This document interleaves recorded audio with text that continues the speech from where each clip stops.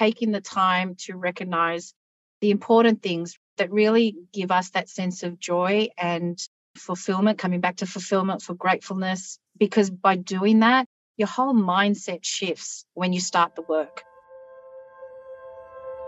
Welcome to the Unlearn Podcast, where host Barry O'Reilly seeks to synthesize the superpowers of extraordinary individuals to think big, start small, and learn fast. Here's your host, Barry O'Reilly. Welcome to the Unlearn Podcast. On this show, I'm delighted to be joined by Gisela Martinez, Executive Director for Clinical Research at Merck. For more than 130 years, Merck have brought important medicines and vaccines to the world through their research-intensive biopharmaceutical research. Yet, how I met Gisela was a different type of breakthrough. She's a senior female leader at Merck with a fascinating and non-traditional approach to career development. She's worked at Merck for more than 20 years and done it all. Everything was outside her comfort zone, yet piqued her curiosity, she went for. She backed herself and grew into her leadership style along the way. Her story is fascinating and inspiring. A proud mom, inclusive, passionate, and people-oriented leader. If you're looking for someone to kickstart your personal growth plan for this year, this lady is the one to listen to. So before we dive in, let's hear how it got started for her. The moment when I realized my diversity, that there was so much power in my diversity.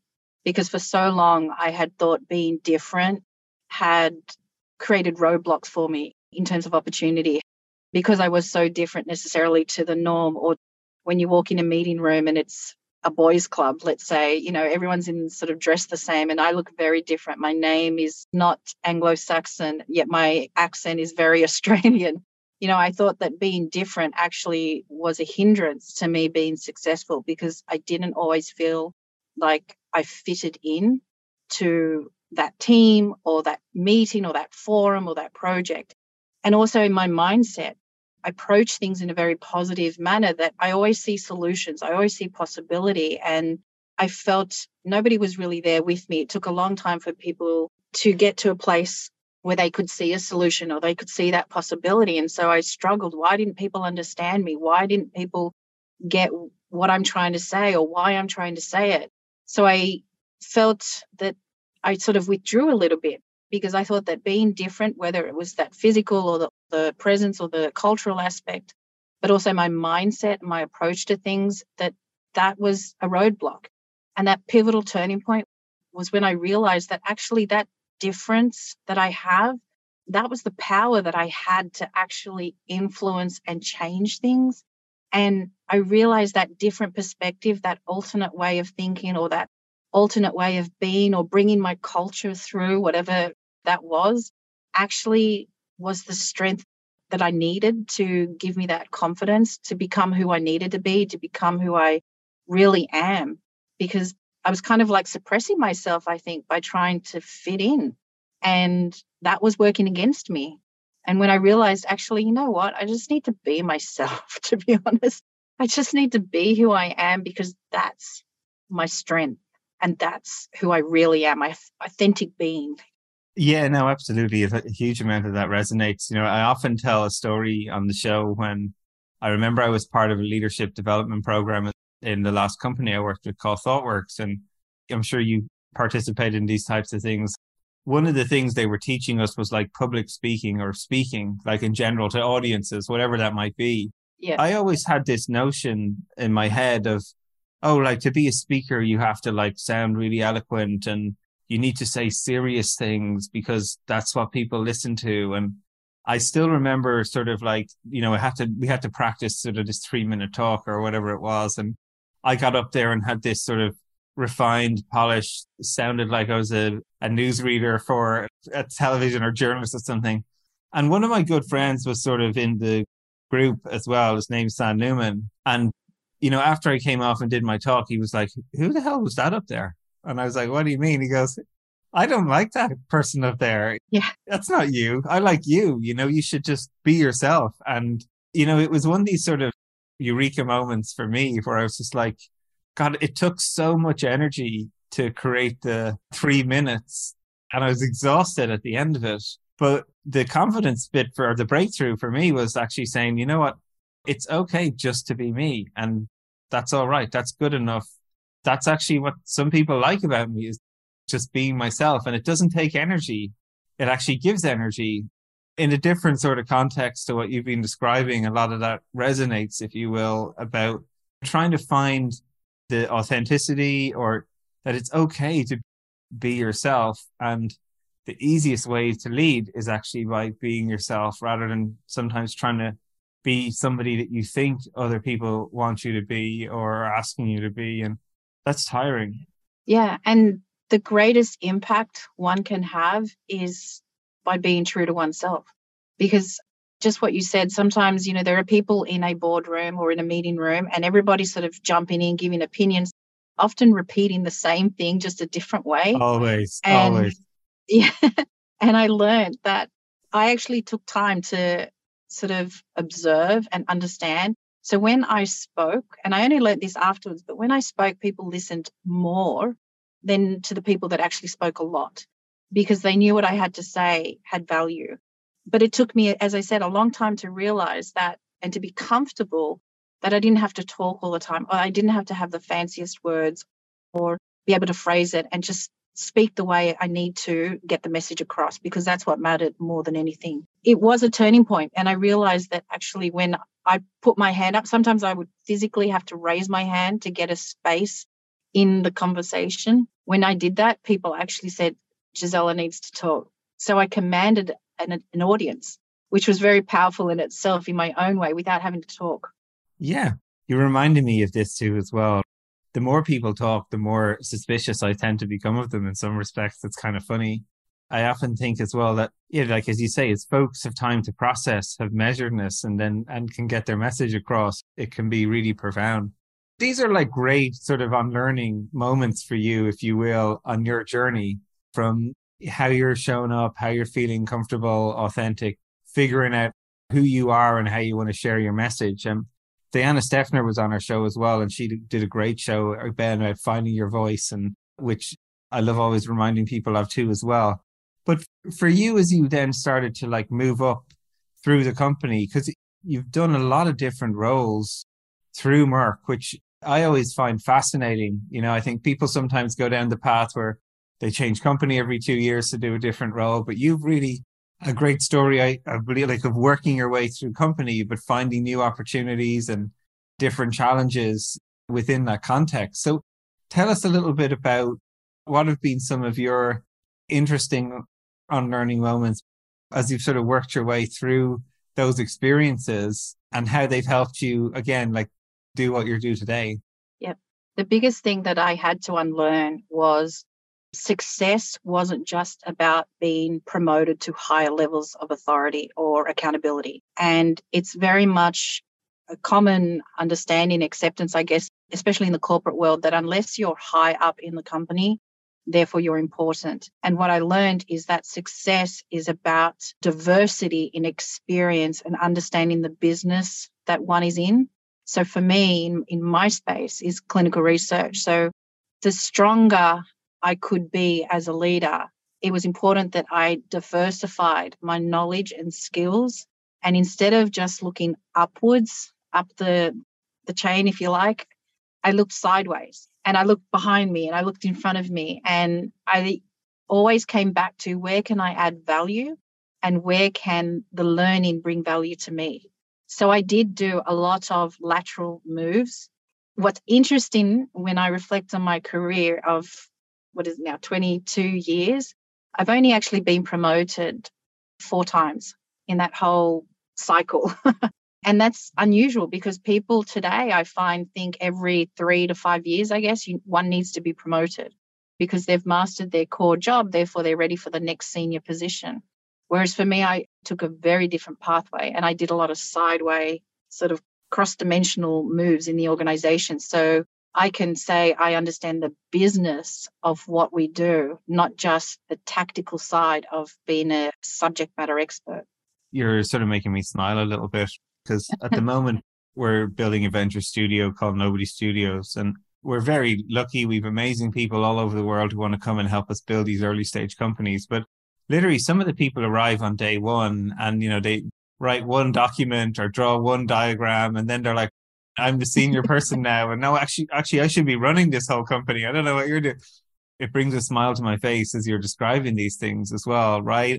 And also, like, the conditioning in so many companies is about this pursuit of the ladder. You must sort of go on the next thing. But actually building this sort of wealth of experience and understanding of a business makes you absolutely invaluable to have these cross-functional perspectives, empathy for people doing different roles, like truly understanding like what makes the business tick, I think it's admirable to sort of do these things. So what triggers you to do this? Is it your curiosity?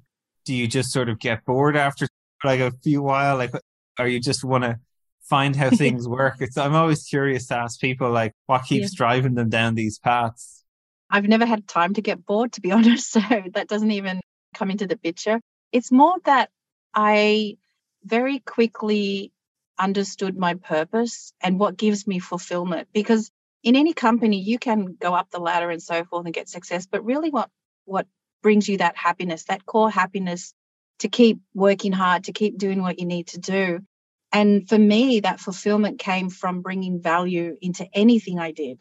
And so where I felt I could make a difference, where I felt I could influence or change or evolve, actually, Barry, it's where I could unlearn the organization and help them to relearn a different way. That's what I was striving for in everything I did. And I feel that because that was my purpose and that was at my core, it was showing through my work.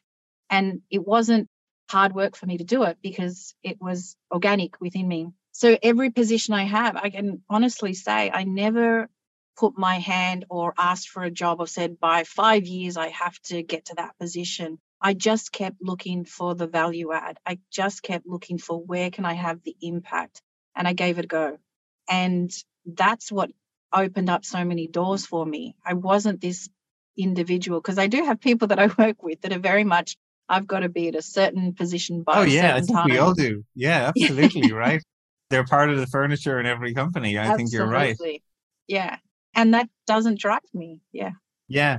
That's why it's so refreshing to hear people like yourself share your story and inspire others. I think it's really important, again, like just being yourself, following your own intellectual curiosity, creating and exploring in a way that's meaningful to you. I think it's really, really important for a lot of folks, rather than if you sort of feel like you have to be on this sort of elevator, and if you're not moving at a certain cadence through the different steps, there's something wrong here.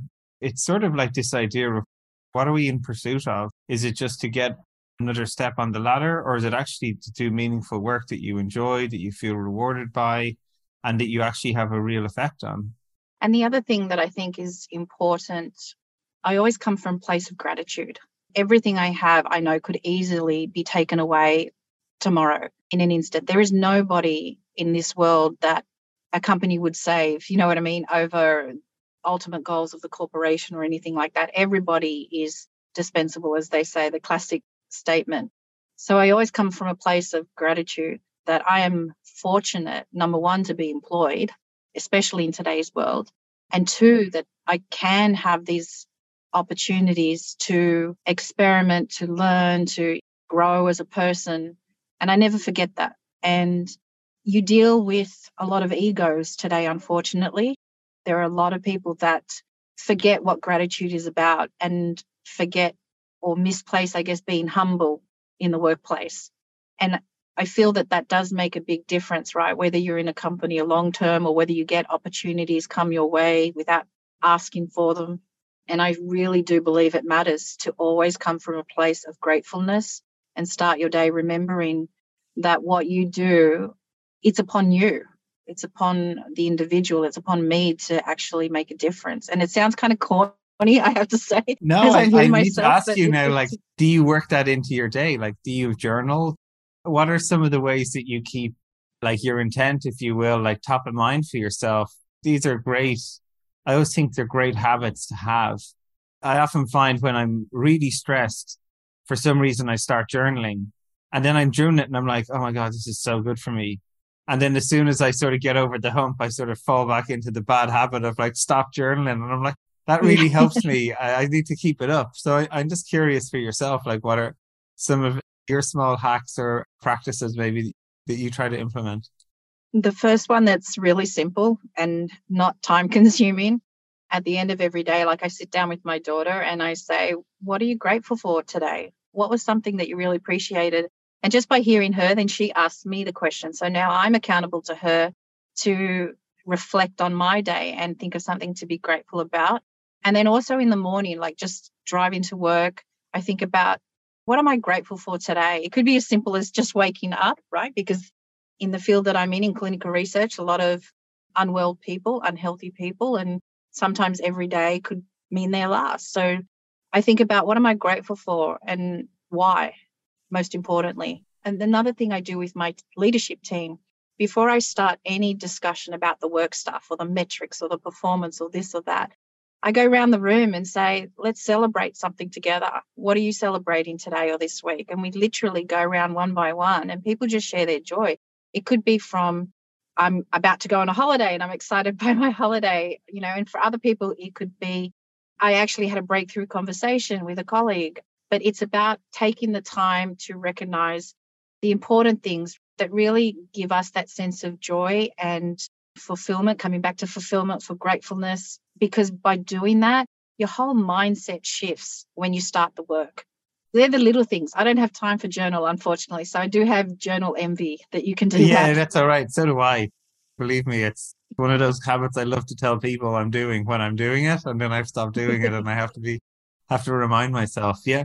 But it's even funny you mentioned like when it was a really great book, The No Work Rules, and it's actually written about the Netflix culture. And one of the things that they recognized even about their meetings were depending on where people, a part of the globe that they were in, because I know you work across all Asia Pacific, I think, which is always interesting. Like it's such a diverse, like sort of set of countries and region. And I'm living here now in Manila and continuing to learn it as I'm here.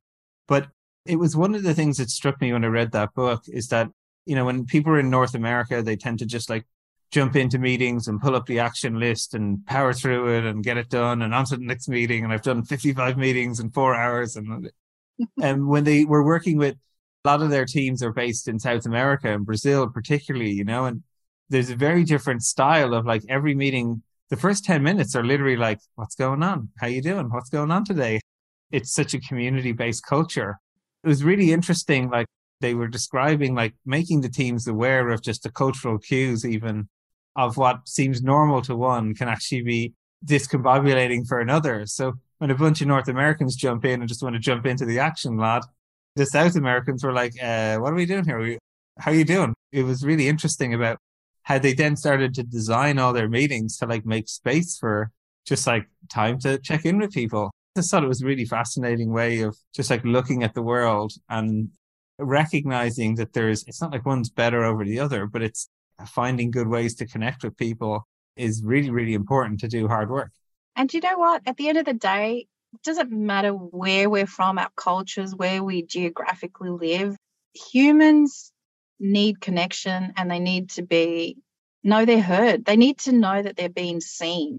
And just giving them that little window to share whatever it is they need to say, ultimately long-term builds that loyalty, that commitment to work, that commitment to succeed and everything like that. And I think we tend to forget that. We tend to forget that we're all here to do our best. We're all here with the right intent. Yes, we all have to work in life because we all need money to survive and there's all that behind it. But people really do get together with good intentions. And I think sometimes we forget that. And I know across Asia Pacific, especially with the cultures are so different across the Asia Pacific region. Yeah, it's fascinating. Yeah. And coming together, I was just in Bangkok a couple of weeks ago now, and we had the country heads of each country in Asia Pacific, from Japan to Thailand to Australia to Taiwan, Korea, we were all there in one room, and just seeing how we interact with each other and how we build the connections, but also how we're mindful of cultural differences and show respect to one another. And I thought, wow, this is so magical that we were able to do that, but we're able to do it because we all come from that place of we get each other, that we're still human beings at the end of the day that are here to do the best. And we're not here to judge one another. None of us are in a position that we can judge each other, to be quite frank. Love it. And I love hearing these stories. Again, it's one of these things that I feel very lucky now. Like I lived in the US for the last 6 years. I was in London before that, which was I always felt like a melting pot. But now being in Asia and living in Asia for like an extended period of time for me and it's been fascinating to sort of put myself outside my comfort zone and to like understand the difference between someone from Taiwan versus someone from Japan versus someone from Indonesia and even different parts of those countries. It's been a good reminder for me, if you will, to just be open and take time to understand, like seek to understand before, making calls. Yeah.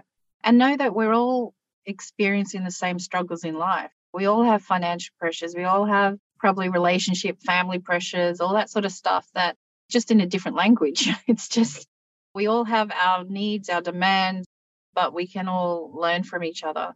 So looking forward then for you, what are some of the things that sort of are on the roadmap or you're excited about for your sort of next iteration of yourself, if you will, are areas that you're actively trying to explore or identified? You mentioned after the Singularity talk, you were kind enough to actually go and buy the Unlearn book and read it. Normally, nobody ever does that. Well, maybe one or two. Right. So I'm grateful when you do. But for you, as you were sort of thumbing your way through that and reflecting and looking ahead, what were some of the things that are top of mind for you now as we sort of go into 2023? I realized that coming back to what I mentioned about understanding my purpose, what really fulfilled me, I realized that I have been very lucky over the years, in my career, that it's time for me to pay it forward. It's time for me to share and teach and empower, hopefully inspire other people. Part of that is I lead a women's network in Asia Pacific, and it's a lot of work, but it's time for me to help elevate other people around me because I really want to make sure everyone feels like they are seen and that they're heard and they feel worthy. Whatever that means for them, it can be just being happy in your current job versus somebody who just wants to jump and climb the ladder, as you say. But for me, the next steps are about paying it forward. So I'm really on a mission to do things like this, the podcast. I spoke at my old high school a few months back. Nice. Yeah. To share with people how you can come from what may seem like nothing or something so small in your family at school to something as, great, the position that I'm in, to also then looking at women across Asia Pacific and helping them to find their voices. The challenges we have in Australia are different to a woman in India, for example, where they're just trying to struggle to have equity across gender and things like that. And then also I've stepped up now. Next year, I'm going to be mentoring people across the world.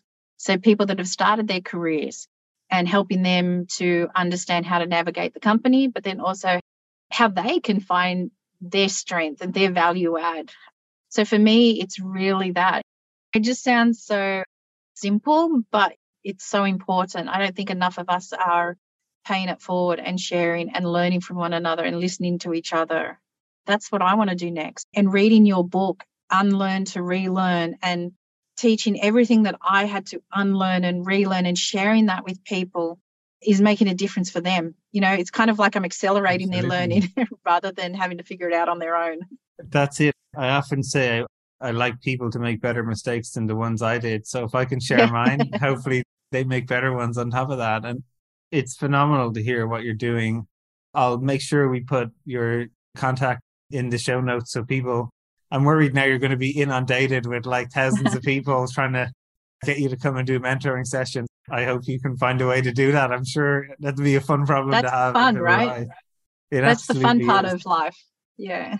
Yeah, but it's been absolutely phenomenal to spend time with you and just hear your story, your outlook. It's so refreshing just to hear your own story, how you're still approaching it and how you continue to like pay it forward and give it back. I think there's a lot to be said about doing that.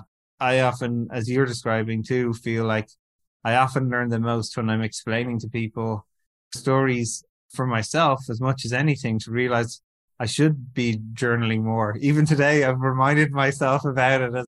So I thank you for the gift of reminding me that I need to focus on that too as well. Yeah, thank you very much for sharing your stories with us.